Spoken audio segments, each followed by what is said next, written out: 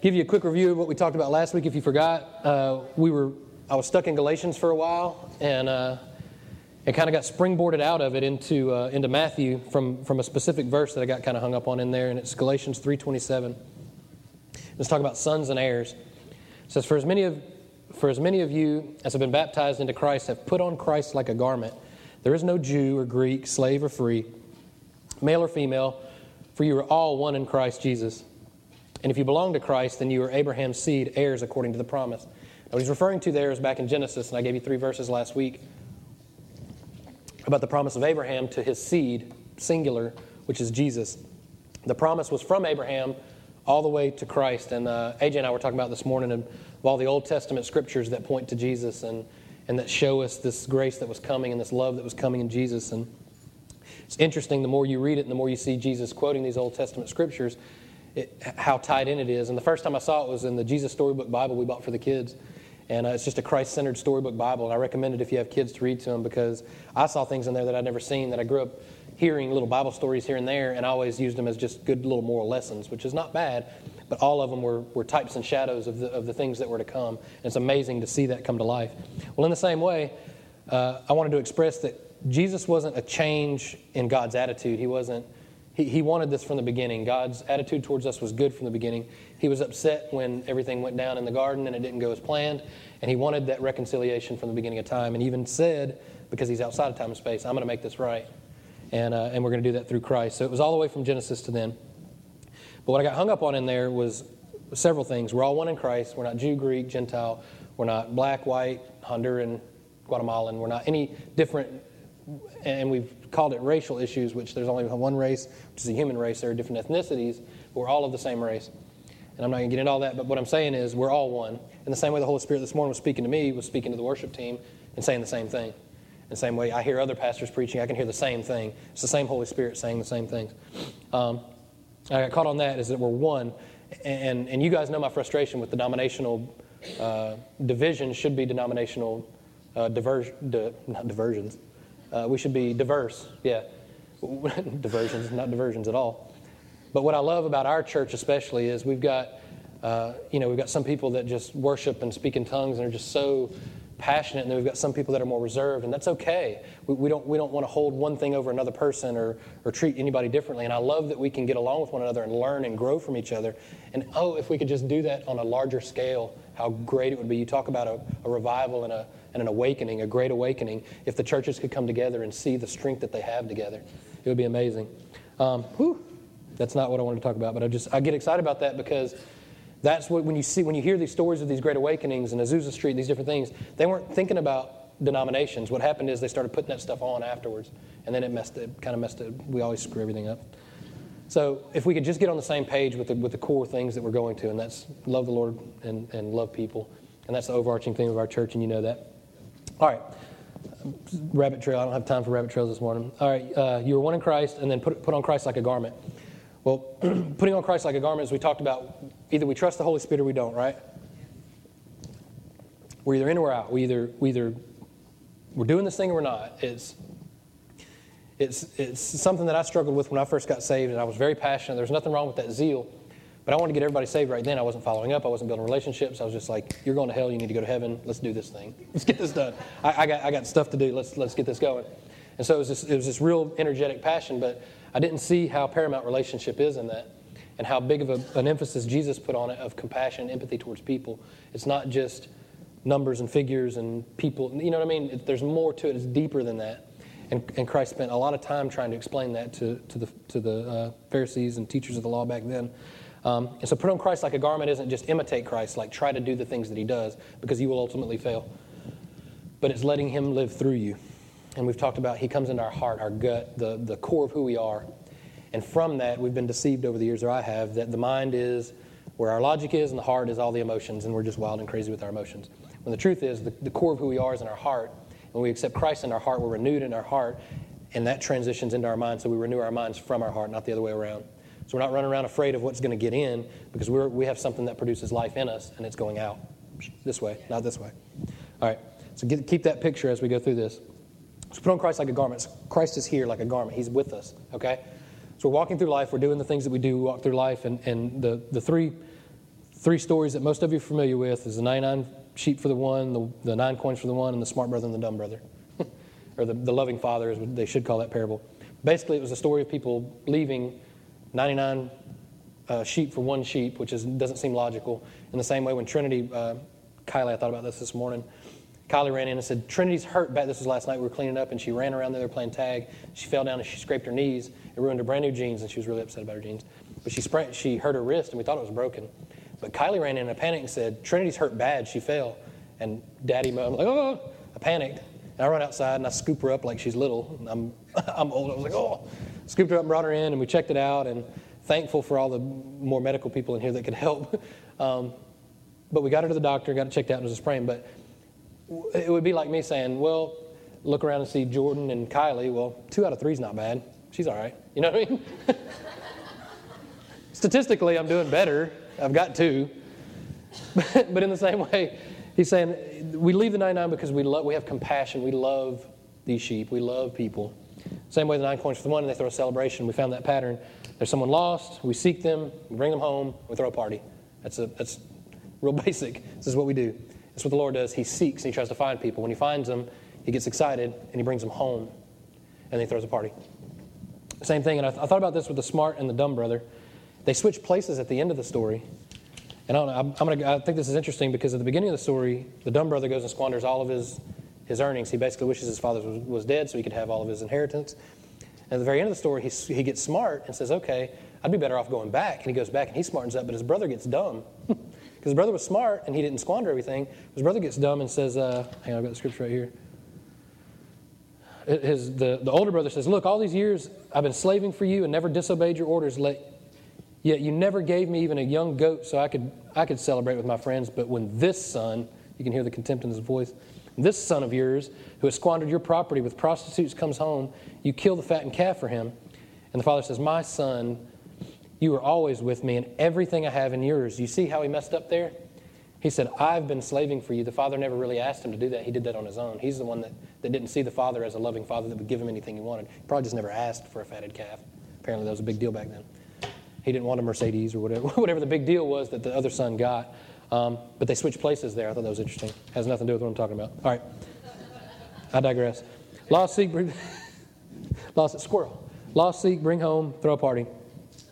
Now, here's what's interesting. We're taught to avoid the flesh. When I first got saved, I remember going through and learning about avoiding the flesh. Well, I never really thought about that. Man, just don't do bad things, right? Avoid the flesh because the flesh leads you to do bad things. Don't do bad things. Do good things. Seems simple enough. But what's interesting is the more I begin to read, the more I see it's not just about do the right things and don't do the wrong things. And we're taught to avoid the flesh. We don't know what they are. Avoiding the flesh is not only the bad thing, quote-unquote bad things, but they can be the good-looking things that are bad. Right? And this brings me to this thing. Are we listening to the Holy Spirit? Christianity is relational, not religious duty. Duty, I said duty. All right. It's relationship. It's all about relationship. This is important that we see that it's not just about following the rules. It's about relationship, and that changes things. Because if we have a Holy Spirit that's with us, we can consult Him immediately. We don't go, okay, this situation's bad. Let me go through the Scriptures and find a specific Scripture. Now, the Holy Spirit can bring us Scriptures to mind, and that's good, but that's the Holy Spirit that brings that to us. But we don't have to do that because we have that with us all the time, and we can assess situations based on our caring and loving and empathy for people, and we can love them right where they are without even having the perfect words and the these and the thous. Now, I'm not negating Scripture. I'm not negating the power of it. It's very powerful. What I'm saying is we have that with us. It's written on our hearts, too. And when we read it, it's sealed in our hearts, and so that we can use that. And so we're going to jump. This kind of catapulted me into Matthew. We're going to be at Matthew 9.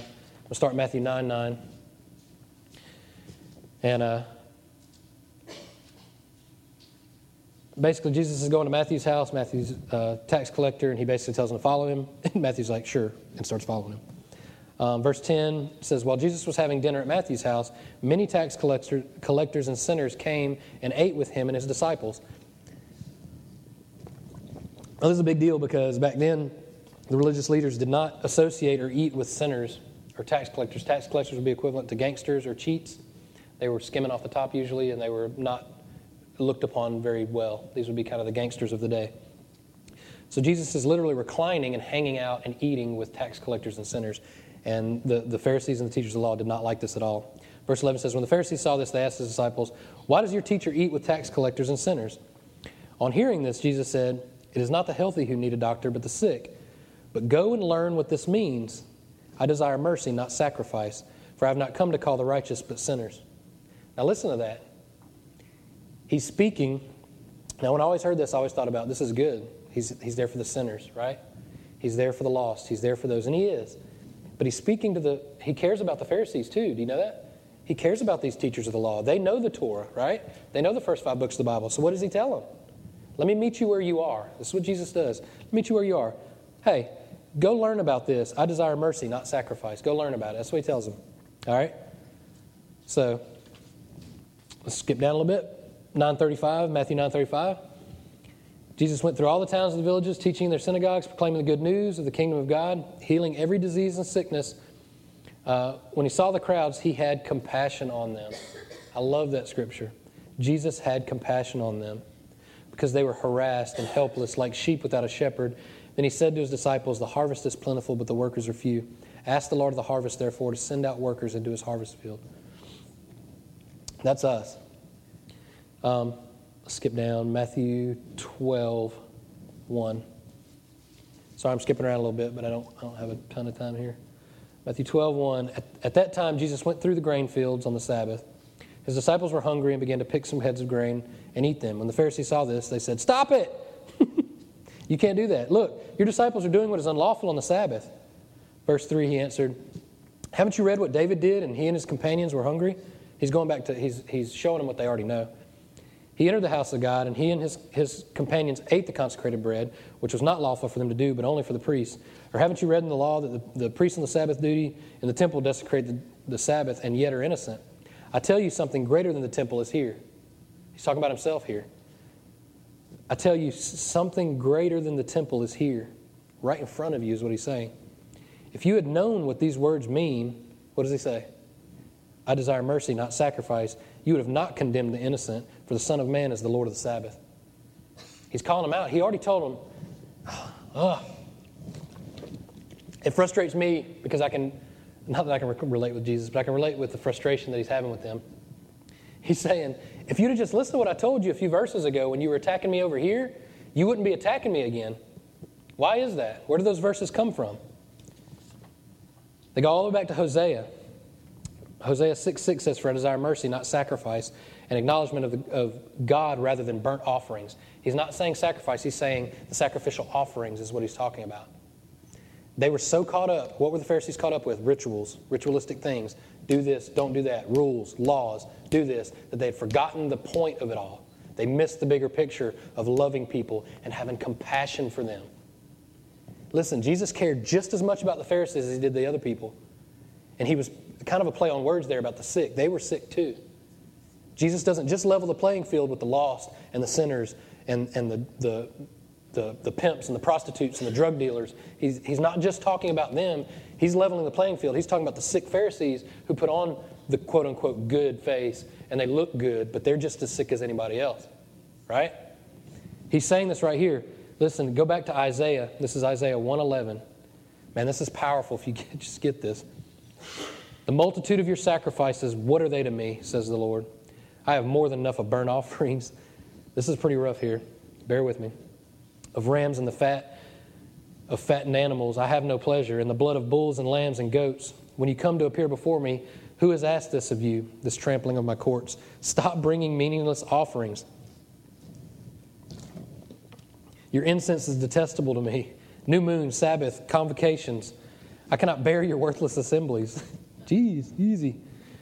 Your new moon feasts and your appointed festivals I hate with all my being.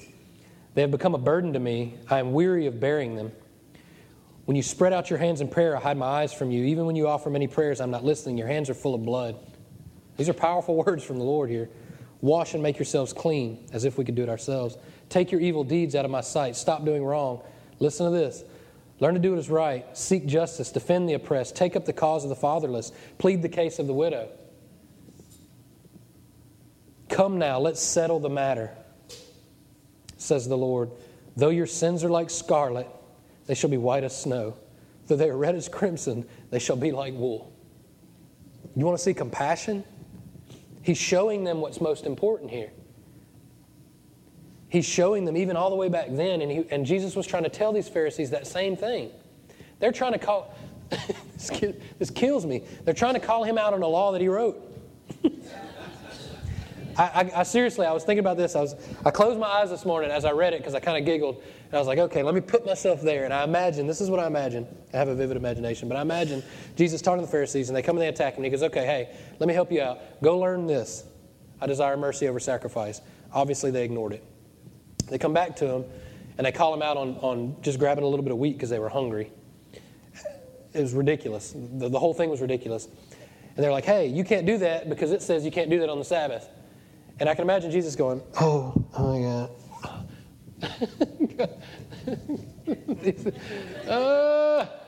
God. Okay, do you know who I am? Do you have any idea who you're talking to? I mean, do you realize how much more important it is what I'm doing and who I am right now in front of you than the law that I know everything about? Every 613 that even you guys have made up to try to keep the 10 that I gave you a long time ago to Moses. Do you understand how ridiculous you sound? It's me. I'm right in front of you. Like I imagine him going, come on. I'm trying to help you here. But they continued, and I can see him being just as frustrated. Look, these festivals, these things, these offerings, you're burning incense, you're bragging about all the things that you're doing good, and yet the widows are going without any help. And these orphans don't have anybody for them. And these lost people, not only do you not show them, but you shut the gates. And you won't even show them the kingdom of heaven. Not only you're not going to get in, but they can't even get in because you won't let them. You won't even tell them about it. You've had it from the beginning. I mean, how frustrating could that be? I'm like, man. I was talking to AJ about it this morning. He was like, yeah, I wonder if he was thinking, when Moses was pleading with and you were wanting to take everybody out? Okay. See what you're talking about. I'm frustrated too, but I still love them. But it's just like, I love them so much that I even want the Pharisees and the ones that think they're righteous, that put on this fake righteousness, I want them to see it too. And he met them right where they were. And they were so caught up in their own laws and rituals and different things that they didn't have compassion. They didn't have love. They didn't have the most important thing. He's trying to show them the bigger picture. Does that make sense?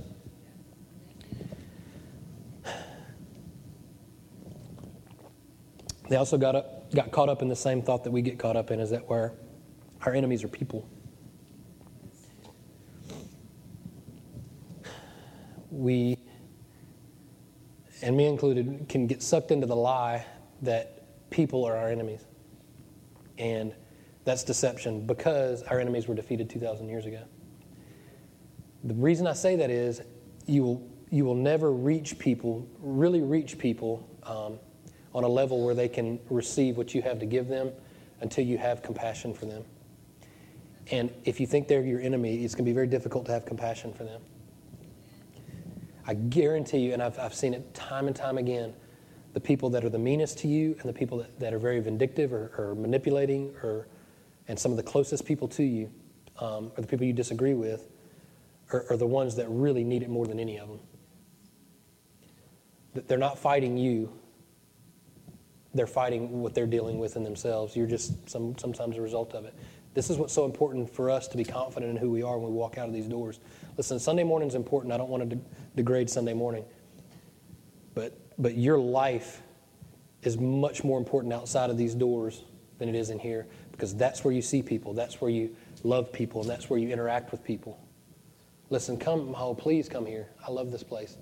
Bring more people here. It's great. This is where we throw the party. But just like him, just like we clothe ourselves with him, pray about these situations. And I'm telling you, just like this morning I prayed as I was reading this, Lord, give me compassion. Give me eyes to see the things that you see. And I don't think about what I pray for before I pray for it, because he doesn't just show me with my eyes. He breaks my heart for those things. And that's not a bad thing. And I've told you before, I have to explain to my kids over and over that when I cry, it's not always bad. Because I don't cry. I promise you I don't cry all the time. Like during the week, I'm not just sobbing around the house. It's only... it's only you guys make me cry. No.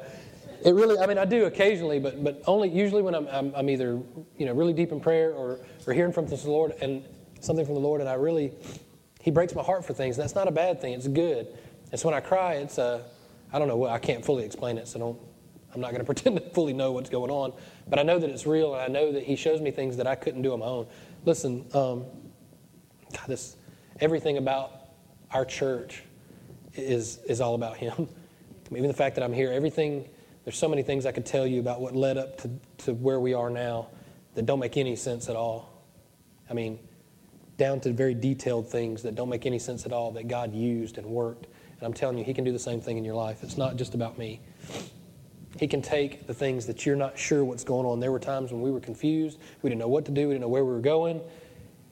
And He brought us right back. He was right there with us. And I'm chasing the rabbit again. All right. Here's what I want to say.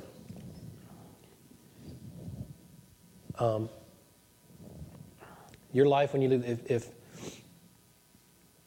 if what I say to you today, I don't know how, let me see how I can word this better. Hear from the Holy Spirit today, whether it was through worship or through something I said or through Scripture or even during the week. Listen to what He says, and I don't want to tell you to take what He says and apply it to your life, because that's not what we do. I'm telling you to listen to what the Holy Spirit's telling you, whether it's through Scripture, whether it's through just compassion for a person. Listen to what He's saying, because He's real. Listen, if you've come to know the Lord and you've accepted Him into your heart, even if you've messed up, if you've dropped the ball, I don't care how many times. We had a conversation this morning about how many times Peter screwed up, and Jesus never left him. He was always there with him. He's always seeking. He's always looking. He's always wanting to make things right. It's not just because He wants to. It's who He is. That's the Holy Spirit that lives within you. So when you're out in the world, in this world, that Holy Spirit is constantly wanting to do those things. You remember the little analogy thing we did with Gabe and Roberto throwing stuff at him? The Holy Spirit is continually doing these things, reminding you of who you are, reminding you of who that person is, reminding you of this, showing you love, showing you how much you're loved, showing you how much you're loved until you get it. Oh, you get it. Okay, now show them how much they're loved. He's not stopped. It's just aligning our minds with what's going on in our spirit. Okay? You get it? But sometimes we're simple, and I'm speaking to myself. Sometimes I have to close my eyes and say, Lord, show me. Because I can't see on my own. Just like Melissa was saying, I can't do this on my own. So I have to stop and say, okay, Holy Spirit, show me. And I promise you if you do that, and I'm telling you this is a real basic principle, if you do that, He'll show you. I'm not going to promise you the results of that. It may get messy. Love is messy sometimes. I promise. Ministry's messy. Church attendance, we can doctor up sometimes. I hope you don't. But ministry can be messy. Chris will tell you in Honduras, sometimes that stuff gets messy over there. It can be tricky. It can be dangerous. You got to be careful. People will sabotage you. Over here, people will lie about you and say bad things about you, try to bring up your past. I'm telling you, ministry can be messy, but I promise you, listen to what He's saying. He'll change your perspective on things, and you'll see things you never saw. And I promise you, you'll be happier for it. And happiness and joy is just a byproduct of what He's doing in your life. Same way heaven is. Heaven's not our goal. We get to go, thank God. Heaven's a result of knowing the Lord again. It's a result of being reconciled with Him. Our joy is in Jesus, and it's found in Him. Stand up with me.